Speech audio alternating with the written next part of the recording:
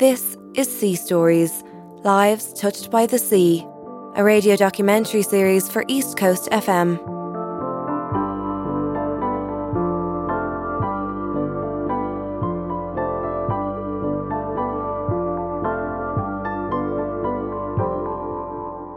Sea Stories, Lives Touched by the Sea. You're listening to Sea Stories. I'm John Murphy. We're in a very breezy Greystones Marina, and we're talking to Alan Corr, the manager of the marina here, about his experiences at sea as we look back over his long professional career. Coming up, we'll find out more about the plans for the harbour. We'll be finding out about the difficulties of being a family man at sea and the problems and challenges that presents for those left at home. But going to sea in the 1980s for a career was quite a different proposition in a very different industry. This is Sea Stories, Lives Touched by the Sea. Today we're sitting in the cockpit of a 38-foot boat on Greystones Marina. It's a windy day, so that's what you'll hear, the noise in the background of the halyards slapping against the mast. And I'm with Alan Corr, who's the manager of the Greystones Marina, the recently opened Greystones Marina. Alan, I'd just like to ask you, how did you end up here? How did you start in Greystones? What brought you to Greystones Marina? Well, interesting. I spent quite a lot of my life wandering around sort of at sea. I started as a radio officer years and years ago, and then I came home. I then went into with the Department of Communications into air traffic control, and I hated that, so I came back. And my roots were always sort of with the sea, or things to do with the sea, and I started in Dún Laoghaire Marina as operations manager. It had opened in St. Patrick's Day in 2001, and I joined in 2003 as operations manager for phase 2 and then eventually phase 3 of the marina. And I suppose, how did I end up in Greystones?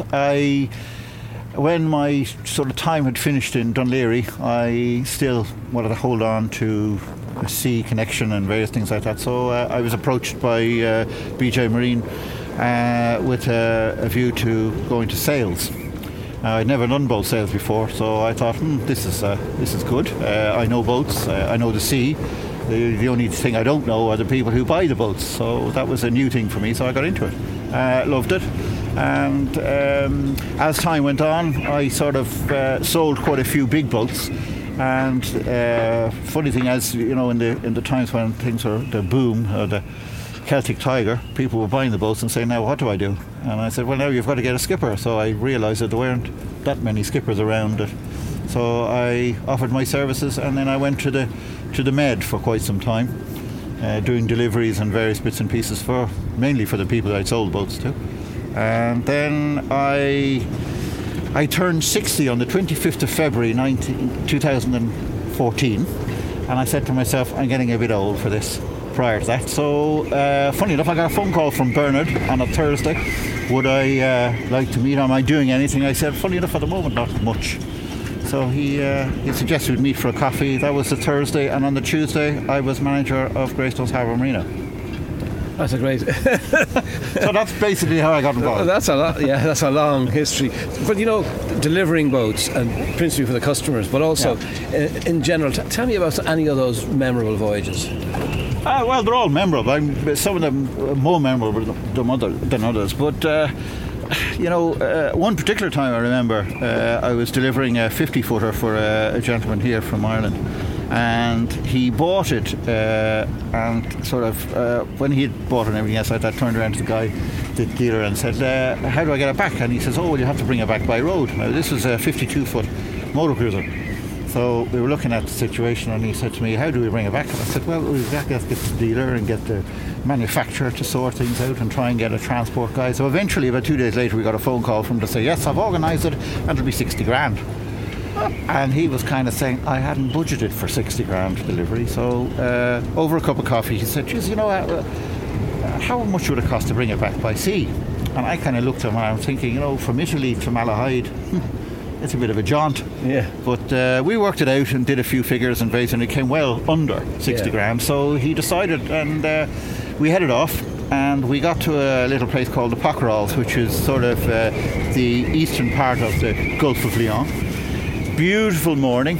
Got up at about 5:30. had the breakfast. It was glass calm, nothing like we have here today, and sun breaking the horizon. Beautiful day. Headed off, doing about 20 knots in this thing, and at about 12 o'clock, halfway across the Gulf of Lyon, we hit what's called a mistral, and we had a wind probably about a force 8 to 9, which threw up waves of about 4.5 metre, which is not too bad, except at the trough. This is the distance between the height of both the waves, was about 2 metres, and for an 18 to 19 ton boat powering through, it just didn't work, so we had to cut the power down to about 4 knots. In the meantime, the owner of the boat was kind of almost inches away from death with seasickness and various other bits and pieces. Or he felt that way anyway. I had to tie him down and then tie myself down, and about 8.5 hours later we broke loose from the clutches of the gale, and that's one of the horrible parts of the whole thing. But we live to tell the tale, and that's what it's all about, you know. Well, like going right back to the beginning when you went to sea as a radio officer, right? In those days, that was coming to the end of that era in some degree. Yeah, it was. I was very lucky. I finished college and I went straight into the Merchant Navy with the New Zealand Shipping Company. And New Zealand Shipping Company were one of the last people to employ kind of the real radio officer scene. New Zealand Shipping Company was taken over by P&O, and you know the whole thing changed for me, because as a radio officer prior to that you only did radio work. Yeah. But with the P&O taking over New Zealand Shipping Company and its development, they introduced things which were called general purpose crew, which meant that a radio officer was no longer free when he pulled into port, that he had to do an awful lot of deck work, including cargo watches, etc., etc.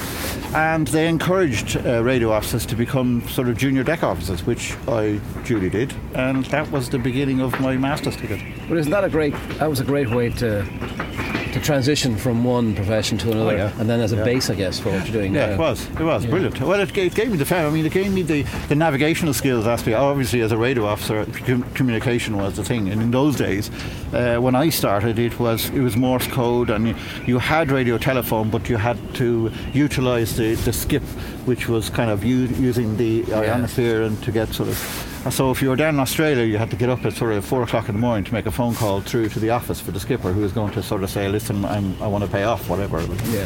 So, but things changed then, and the deck off situation was interesting, because I originally started, I suppose, with the Royal Navy with the intention of becoming a deck off, but then the communication side was much easier, and progressed on a little bit. I think there was a large number of Irish guys did the radio officer. Yeah, there was. I mean, years ago, it was potatoes and sparkies were the only things that left the country. Yeah.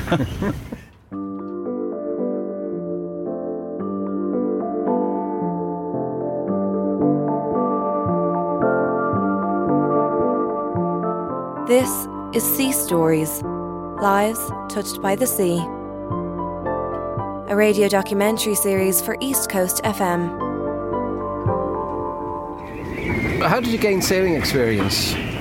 Well, sailing experience. I mean, I grew up in Monkstown, and which wasn't very far away from Dún Laoghaire. And in those days, there was the harbour wall, but there was no marina, no breakwater, or anything. So you had sort of things like the Motor Yacht Club, and then all you had the George, the National, and the Irish.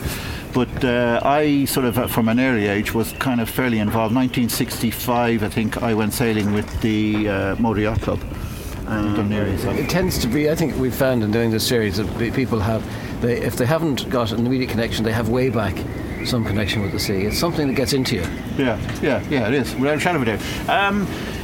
I mean, it's interesting because from my point of view, it skipped about 2 generations. My great-great-grandfather was in it, and then his grandfather was in the Department of Education, and then sort of my father was in newspapers. So there was no real connection aspect with the sea until I came along. And I think from a very early age, I remember, I think it was about 7 or 8, there was a fabulous big yacht, a model of a yacht that my grandfather had built, great-great-grandfather, and it was up in the hallway, and nobody ever touched it except myself. And I used to play around with the rigging and various. And I was fairly young; I hadn't a clue what I was doing. But I had the principle of sailing, and I knew basically just that, how to harness the wind and get it going. And I had this long line attached to it. And my aunt used to bring me down to Bug Rock, which is South Dún Laoghaire, and off it went one day on a nice little breeze. Went to grab the rope and missed it. And the next thing, I turned to my aunt, who was absolutely thrown it, because that was worth more than the house. Yeah. So there was my sort of inheritance floating off into the horizon. But it was a big to do. My uncle came down. They had charts. They had ran all sorts of bits and pieces, tracking to see where it was going to go, and it just shaved the 40 foot and disappeared. We never saw it again. But that was I suppose, that really for me was the start that, I probably was still trying to find out where that yacht went. Yeah, you spent your career at sea trying to find out where that boat is. Yeah. And you know what? You'll know it's coming to an end when you see it sailing into Greystones Marina, taking a berth here, right? As a visitor. That's right. That's right. You're listening to Sea Stories. We're sitting here in Greystones Marina on board a 38-foot boat with the wind howling in the rigging, and I'm with Alan Corr, the manager of the marina. Alan, can you tell me about this marina? It's only new, but there's quite a story and quite a vision for it, isn't there? There is, yeah.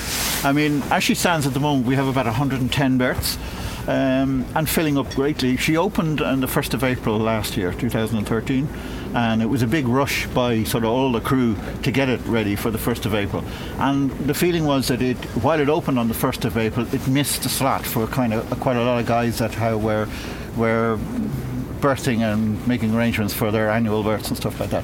And it's obvious, because this year, certainly for the last 3 weeks, we have some fantastic calls, people looking for berths and stuff like that, which is great, because the more people that fill it, the more permanent berths we have, the closer we come to completing it. How many have you got now? We have 120 at the moment, and the capacity is about 250. And our minimum depth is 3.4 metres, which is a big thing, good, yeah. Which is good. At high water, certainly out at the end of A, we can take any craft. I mean, it's fantastic to have a marina in Howth, a marina in Dún Laoghaire, and a marina in Greystones. Yeah. Now, on the East Coast, we've got tremendous resources to attract visitors. Yeah. But also for the locals, like I'm based in Dún Laoghaire. I can go away to a foreign port in Greystones or a foreign port in Howth for a weekend. It's a fantastic facility now, Yeah, it is. In years gone by, when Dún Laoghaire was built, you could only really go either east or north. You could go up to the river, or you could go to Howth. But now, Arklow was there, but it was just that little bit too far, I think, for a weekend. Exactly. Yeah. And the Wicklow doesn't have the facilities yet. No, it doesn't. We're very fortunate. I mean, we're right on the doorstep of Greystones town. There's 22 restaurants, all fantastic restaurants. The people in Greystones are fantastic. Absolutely, they're so supportive. Certainly from my point of view, since I've arrived, and I'm here 8-9 weeks now. Yeah. And they've been so supportive, and I'm extremely excited about it, because it's still in its infant stage. There's still people excited about, even like you bring in blocks to build a wall, and there's a crowd around you watching what's happening to see its development. And it's for me it's fantastic. It's like putting water on a seed and watching it grow. You can hear the wind howling, and yet we're quite steady here. Oh, listen, this is fantastic. Over the last couple of weeks, as you know, last 2 months, we had the most horrendous seas and wind. And here, all was happening was the wind was catching the rigging. That's the only movement there was. The actual water itself was extremely flat. Even with the wind across the top of the marina, it's still very steady. That's a real test. It is, absolutely. Yeah. And this is one of the things. While Dún Laoghaire was fantastic, its size, it's vulnerable again to winds. Whereas here, as you can see, we're nice and sheltered. The breakwaters are quite high. The landfill is quite high. So now we're half tide, and while the wind is whistling, it's whistling up the. But we're sitting here. There's very little. We are. Very little wind in the cockpit. Just watching it. This is Sea Stories, Lives Touched by the Sea. I'm John Murphy, and today I'm with Alan Corr, chatting aboard a boat in a very windy harbour. For those who make a career at sea, the personal challenges are enormous. It's not like a 9 to 5 or even shift work, where you'll see your family on regular occasions. Seafaring is different. Those who work on ships are often away for weeks, and even months at a time before returning home. I spoke to Alan about this. Obviously, life at sea is very difficult for families, because sometimes I know your partner goes away with you. Sometimes they can't. When children arrive, there can be long periods when you're apart. How is that dealt with? Is that difficult? Yeah, it is. It is very difficult. When the kids were small, I have 2 girls, one 29, the other 24. But when they were very small, it was much easier, because they really didn't have a voice. They didn't say anything, do anything, and they just ate and slept and various things like that was grand. But as they got older, they kind of, I won't say we're asking questions, but they kind of sort of said, well, when somebody come up in the house, they say, well, who are you? You're very rarely here. And you're kind of sitting there looking, excuse me, the ground you're standing on is there because I'm away now. But then, but it's, as they're growing up, 14, 15, 16, it's grand. As they get to sort of 24, 25, they realise what it's all about. I think you have to have special people, particularly my wife. She is very tolerant. The only thing I feel for her, particularly when I come home after a long trip, because when you're a master on a vessel, you're actually doing your own thing and people are doing what you want. And when you go home and you say to the wife, I want this, you're very quickly told where to get off. And you're not on your ship now, Mr. Captain. So it's kind of, it's one of these things where you've got to... As I got older, I learned to actually shut up when I got in, put the discharge book away, put the uniform away, put the bag away, and then wait to be told what I was to do. Well, I can see it's a very organised, regimented, to a degree, watch-keeping system. When you come home, that all goes away. How do you handle that? It's good because you have to have a change. I mean, if you did it all the time, all your life, you'd be bored of it, I'd say, and also you'd become complacent. I mean, you'd make mistakes. Yeah. And I think probably one of the good things for me was that with the people that I was involved with, they would be out to the boat for say 2 or 3 weeks and then gone for a month. Now I would probably have to stay for a week after they'd gone and be there a week before, and so I had a fortnight at home, which was grand. It was time enough, but not long, and it was good for them, but not for me. How I coped? You didn't. On a boat, it's very different. It's not like sort of jet lagging around the world, because you're actually travelling at 20 miles an hour. So that's a good boat. Yeah. I mean, you can, if you have the unfortunate situation to be on a pretty slow yacht, you're doing about 6 or 7 miles an hour. So life really slows down. So time doesn't really have any bearing on what you're doing. It does also, on the power side of it, it's much better because you can actually, when you get windows in weather, you can actually utilise that to travel big distances. I mean, the one that when I paid off, I actually just came back a couple of weeks ago. I had to go down and get all my gear off because obviously, as I said, I met Bernard on the Thursday and I was working on the Tuesday, so everything was down on the boat. So I had to tell the owner I wasn't going back and go down and take all the gear off.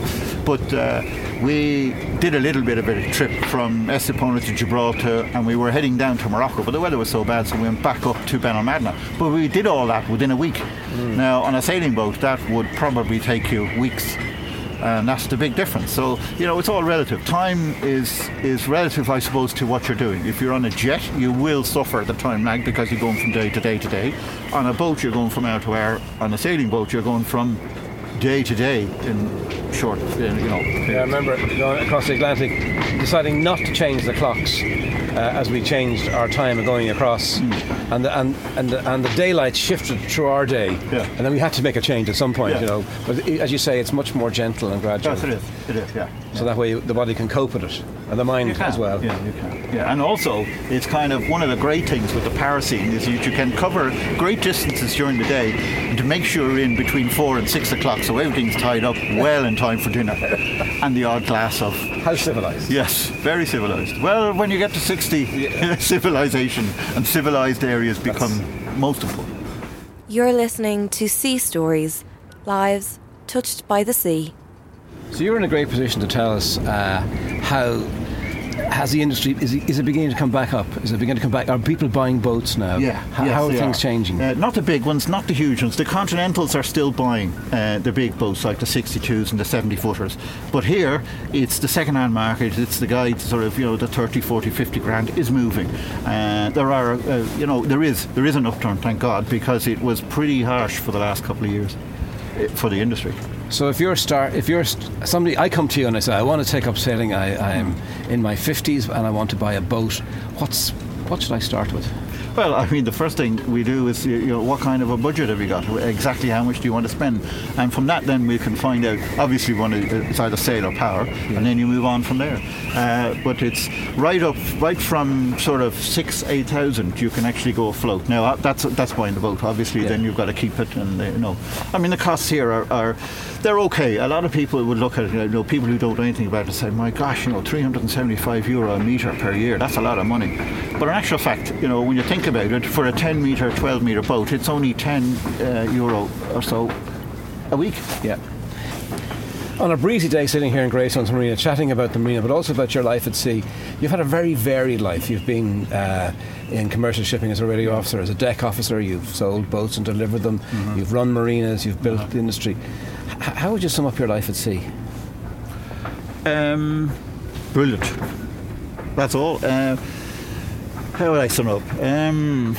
It's a partnership, really. It's a relationship, and I mean, you have to respect a partner, and you also have to respect the sea. And I mean, if you take chances, it's a situation that 9 times out of 10 you won't win. Particularly where the sea is concerned, you don't take a chance. And I suppose that's how I've lived my life in a situation. Forecasts are something; they're not just airtime. They're there for a reason. And as you get a little older, you start to read the weather yourself and the conditions and the surroundings. And from that point of view, I think that's where it also respects me, I suppose. I think in this series we've talked to all sorts of people from their lives at sea, and one thing's become clear: the more experience you have, the more you realise that to be true. The more you realise that the more you think you know, the more you realise the less you know. There's so much to learn about this, and the real experienced people are more cautious, they're more aware of the weather, they're more aware of what's going on, and that's the whole thing, really. Yeah. I used to say with an old guy, and he'd say to me, Alan, he said, the day you stop learning about the sea is the day you die.